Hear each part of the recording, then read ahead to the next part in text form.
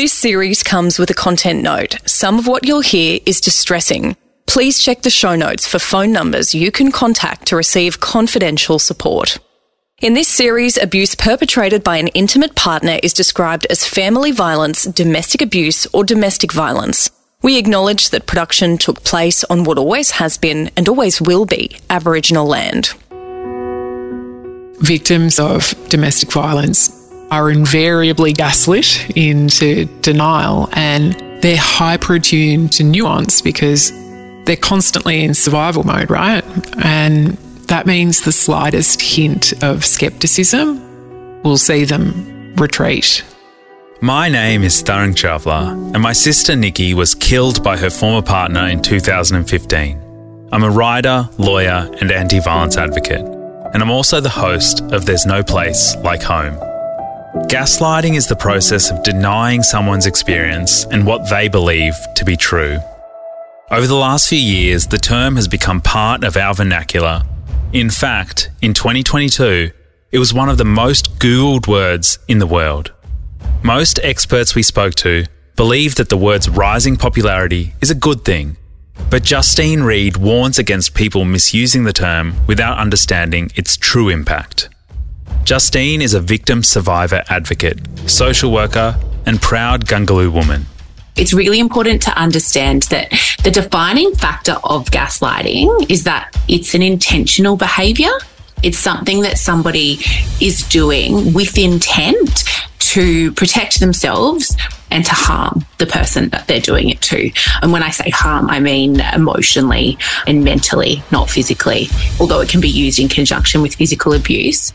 Justine says a good way to think about the definition of gaslighting is to look right back to where it came from, a 1938 stage play called Gaslight, which was later adapted into the 1944 film starring Ingrid Bergman. In the play and the film, a husband attempts to drive his wife crazy by dimming and brightening the gas-powered lights in their home so that he can place her in an institution and get her inheritance. When she notices, he denies it's happening and insists that she's going crazy. He said I was going out of my mind. You're not going out of your mind. You're slowly and systematically being driven out of your mind. It is somebody saying and doing things to make the victim feel like they are losing it, that they are crazy, that they are insane. It's a manipulation of your emotions. In doing so, they invalidate your memories, your lived experiences, and you start to question your whole perception of reality. Jane Matz is a victim survivor advocate and founder of the Sisters-in-Law Project. She says gaslighting is part of a pattern of coercive control, and after a while, the perpetrator is able to impact someone's behaviour, even when they're not physically with them. There's no proximity. You don't have always the person there. You have sometimes that person in your head and the voice of them talking to you. You have them sending you messages. Emily Maguire, the CEO of Respect Victoria, says it starts small and grows over time. It's not something as significant as pretending that you haven't moved the table when you've moved the table. It's usually something that is intentional, and it is absolutely designed to slowly but surely pick someone apart and to break down their confidence. In the beginning, gaslighting might look like giving critical or constructive feedback, but in reality, the perpetrator is undermining their new partner subtly and systematically. This brings me to Tali Starr. When my partner met me, I was in a really great space and I was feeling really good about myself. I'd done a whole lot of emotional work for myself, and for him that was a challenge because he could come in and go, how can I slowly chip away at this until this person is so dependent on me that I have the power? And that's what's so insidious about it. And it happens slowly over time. Tali is now an advocate and a consultant in trauma, domestic and family violence, homelessness and disability. She's also a singer. At the beginning of their relationship, the man she was seeing would undermine her singing just before a big performance. My partner might say to me, "Oh, you don't sound as good as you normally do today. Are you okay?" And someone might think, "Oh, gee, that's so kind and that's so caring." But actually what he's doing is just undermining my confidence and trying to basically make me feel unsettled. so that when I do get up to do the performance and if my voice cracks at some point or something happens, I then will think, oh, maybe he's right. Stacey, who you met in episode 1, was 20 when she met the man who abused her, Oliver, in a bar. He was 10 years her senior and manipulated her from day one. He was a big fan of that Neil Strauss book, The Game, which glorifies the manipulation of women under the guise of pick-up artistry. In the early days of their relationship, Oliver used negging to break down Stacey's sense of self. Negging is a tactic promoted in The Game. It involves giving someone a backhanded compliment to chip away at their self-esteem and make them want your approval. Even that language of backhanded compliment is really funny, isn't it? Because it's actually just an insult. There was one time I turned up for a date and I was wearing a new top that I'd just bought and I was feeling pretty good about myself. He said, oh, I like your top, but I'm not sure it's designed for somebody with your figure. And I wasn't really sure what to make of that. I couldn't work out whether I should be humiliated or appreciative for the advice. And he very kindly told me about the diet pills that his ex-girlfriend had been on, which was quite a call to action for me because he knew that I was quite envious of her slender figure. Gaslighters gain control by focusing on your flaws and weaponizing your vulnerabilities. This could look like backhanded compliments or barbed comments about your parenting, appearance, competence, culture, or even intelligence. Stacey eventually had children with her perpetrator. He would criticise my lack of milk production because I was starving our child. I didn't play with the kids enough. I didn't read them enough bedtime stories. I didn't feed them enough nutritious food. Gaslighters also avoid facing the consequences of their behaviour by hiding and distorting information. They may claim they don't remember something, deny it ever happened, or blatantly lie when confronted with facts that contradict their narrative. In Stacey's case, she was gaslit into thinking her partner's infidelity was a figment of her imagination. I actually found an eyeshadow palette at our home that wasn't mine, and he proceeded to convince me that it was, despite me having never worn blue eyeshadow in my life. He would always have some reason to explain an anomaly, like the long female hair I found in my bed was there because he'd let our couple friends sleep there while I was away for the weekend. He even enlisted a colleague once to call me and explain that it was him who had sent the sexually explicit text messages to another woman on my husband's phone. I mean, the story was so absurd, but I went along with it. Gaslighting can be enabled culturally and socially. For Stacey, it was reinforced by her perpetrator's colleague, who upheld the deception by supporting his lies. There's a thing called flying monkeys. It's where you've got a perpetrator and they've got their flying monkeys who come in and support what they're doing to you. And you go, well, that must be right then. And then you normalise it because there's people that are friends of the controller who are supporting the behaviours that he or she is doing. And we need to be really conscious too. People around the person perpetrating the abuse can also enable their behaviour. This may be intentional, or they may be complicit without even realising it. They are manipulating anyone and everyone around you to create their narrative as truth. Denial is a fundamental part of gaslighting. It forms part of the term DAVO, which is interrelated. DAVO stands for Deny, Attack, Reverse Victim Offender. DAVO is terminology used by many people in the domestic and family violence sector. Justine Reed says gaslighting is part of the deny phase of DAVO. In the denial phase, it will look like you're having an argument about something or you've confronted the perpetrator about something that might have occurred in the relationship. And then they're turning around and they're saying to you, that never happened. What are you talking about? I would never do that. It could look like denial of a physical attack. It could look like denial of an agreement that you'd made together. It could look like denial of sending a text message to your mum that was speaking negatively about you or starting friction in your personal relationships because the goal of that would be to isolate you. So it's just denying that behaviour. The attack phase of DAVO comes next. This usually looks like name calling with comments like, "You're crazy," or "That's insane." Then we move into the reverse victim offender, which is blame shifting. It's switching those roles around. So the perpetrator paints themselves out to be the victim of the behaviour. Blame shifting is a key part of emotional abuse. We'll be unpacking it later in the series. Might look like, well, I only did that because you did this first. See, you're the problem here.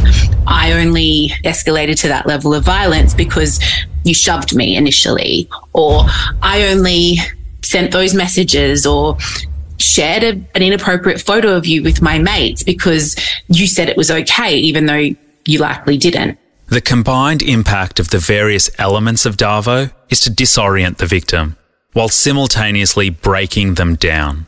Over time, when that's a repeated pattern in your relationship, you start to question your entire existence, your entire reality. And when you're constantly being told by somebody that you love and care about that you're the problem, you start to believe, oh, it's me. I'm the problem here. That's when I go back to feeling crazy, because you just lose track of who you are slowly from someone gaslighting you, from someone making you feel unworthy of your own self.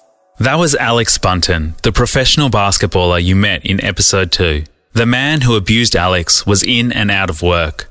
When he was in a tough financial position, he'd borrow money with empty promises to pay her back. We'd get to the stage of he would put $2,000 in and then he'd spend $3,000. And it'd be like, well, I put $2,000 in. What are you talking about? I still contributed. When Alex would ask him to pay her back, he'd make excuse after excuse. When she'd ask again, they would end up having a huge fight over money, in which he would blame her. He's like, I'm sorry that I'm not the pro athlete. You can afford to buy things and then you wouldn't buy things for me. How do you think I feel? It was my fault if I said the wrong thing, or it was my fault if I didn't comfort him in the right way. So I'd be like, it's going to be okay. And he's like, well, you're not making it okay. I'm not doing enough. I'm not saying the right things to make this situation better. You know, financially, if I had the money to pay for things. Alex's perpetrator used guilt to gaslight her. As a tactic to isolate her from her family, he'd make her feel bad for being close to them because he wasn't close with his. And if he was fighting with his family, Alex would comfort him, only for him to turn around and blame everything on her. I felt crazy. And I think the biggest part, the gaslighting part for me, was to make me feel like everything that I did was wrong, even if it was a positive thing, or anything I would say was wrong, even if it was a positive thing. It felt like I couldn't do anything right. And the more someone would tell me that I wasn't a good person, or I wasn't doing the right thing, or the way I wasn't doing things is right, or just everything about me wasn't right, that made me want to make it better in some weird way. Gaslighters use several strategies to create doubt and low self-esteem in their partners. This includes denying, downplaying, blaming, using guilt, questioning their sanity, and leveraging their narrative by implicating other people. According to Relationships Australia New South Wales, if you hear statements like this: It's not even a big deal, you're just overreacting. It was just a joke. Okay, but this is your fault. Or this. You're crazy. You're being paranoid. Or this. You're too sensitive. You just have a terrible memory. Or this. Everybody agrees with me. This is why you don't have any friends. Your family don't even like you. It's a red flag that perhaps a relationship isn't supportive and secure the way it should be. In circumstances where a person comes to a relationship with a pre-existing mental health condition, it can be particularly harmful to be told they're overreacting or too sensitive. And on top of that, abuse, like all forms of trauma, can lead to poor mental health. Women aren't hysterical. Women are responding to what is happening around them. And I think we need to be thinking about that narrative. Gaslighting is ubiquitous, but it leaves no real concrete trace. This means it can be really difficult to manage and identify in the first place, particularly if your sense of self has been broken down. Psychologist Robin Stern, in her book, The Gaslight Effect, says there are some questions that you can ask yourself if you're in a relationship and you think that what you're experiencing isn't okay. We've adapted them a little, but they are: are you constantly second-guessing yourself? Do you often ask yourself, am I too sensitive? Do you feel confused or crazy? Are you always apologising? Do you frequently wonder if you're good enough? Do you have trouble making simple decisions? Do you think twice before bringing up seemingly innocent topics of conversation with your partner? And before your partner gets home, do you run through a checklist in your head to anticipate anything you might have done wrong that day? If you're answering yes to a lot of those questions, it could be a sign that something isn't right. But if you're still not sure, speak to someone. There is absolutely power in speaking. The more people you talk to and the more you start to talk about what's happening to you and what your life looks like behind closed doors, so to speak, the more you will start to think. You'll see people's reactions even if they don't say it. And then you'll have a lot of people validate your experiences, and you'll also have a surprising number of people want to help. If you're a friend, family member, or colleague to someone going through abuse, it's important to remember the very nature of gaslighting erodes someone's ability to see their situation clearly. This means victim survivors will likely disclose their abuse in more subtle, quiet ways, or even make excuses for their partner's behaviour. People don't just come out and say, he sexually assaulted me, he hit me in the face, he's controlling me. They'll say things like, he gets a bit angry, or, he's a little bit jealous, but it's really all right because it just means he loves me. The words that they are saying, it's like a way of testing whether you're going to take that little offering that they're giving you and use it to build a bit more trust and to have a conversation with them. You are one of the first ports of call for most women who really don't contact support services directly. They're much more likely to talk to someone who they know and trust, and it's usually a friend or a family member. And you can quite literally be the difference between that woman telling her story and leaving and seeking support, or making sure that she never says anything to anyone again and she stays in that relationship forever. Stacey asks you to not only listen, but believe them. If someone comes to you and offers a disclosure, please believe them. I just feel like victims of domestic violence are invariably gaslit into denial, and they're hyper-attuned to nuance because they're constantly in survival mode, right? And that means the slightest hint of skepticism will see them retreat. By saying to someone, I believe you, I don't think you're the problem here, I can see what's going on, you're not at fault. I think that is one of the most helpful things you can do to somebody that's in it. They may not be quite sure what's happening in their relationship and ask you to support them in sense-checking what their partner is doing and saying. While people worry about finding the right words in this situation, Tali Star says one of the most powerful things that you can do is simply sit with someone, hold space for them, and listen. When you can sit with someone authentically and just say, I want to help, I don't know how, I'm going to listen. I'm going to be here for you. I'm going to try my best to understand in my limited capacity. I'm going to stop talking so you can have the space. If you're concerned that someone in your life is being gaslit, Justine Reed has a practical threefold approach. The first part is to do your research, whether that's through listening to a podcast or looking up the local services that might be available to that person. The second part is to have a conversation from a place of non-judgment. You really do need to come in from a gentle, loving, not judgmental perspective. And it has to look like just a very soft entry. I'm a bit worried. Is everything okay? And you might not get the answer the first time. You might not be able to swing in with all the information that you've managed to collect in that initial conversation.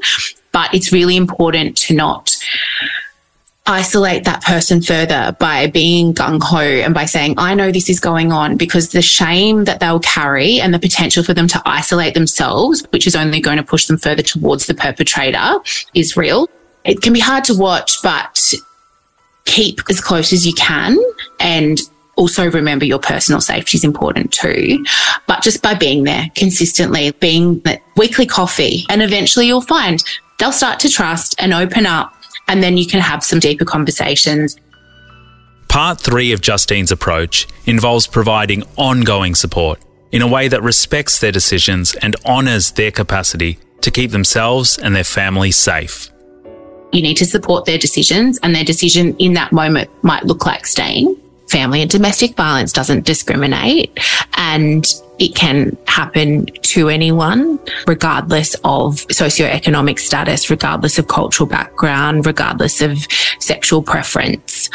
Perpetrators prey on vulnerable people, and there will be always times in your life where you are very vulnerable and susceptible to somebody coming along and you find yourself in that situation. So suspend judgment.